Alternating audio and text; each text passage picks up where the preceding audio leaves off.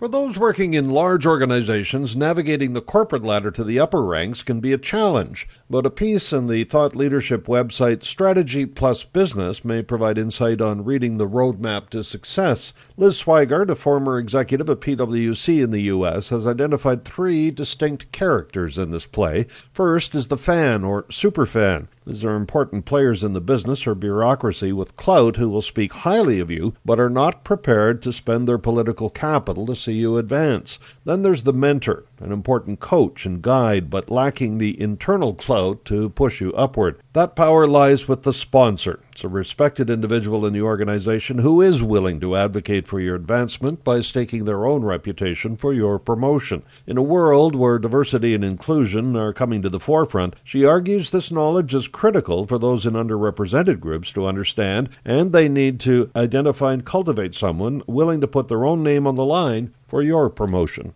I'm Paul Martin.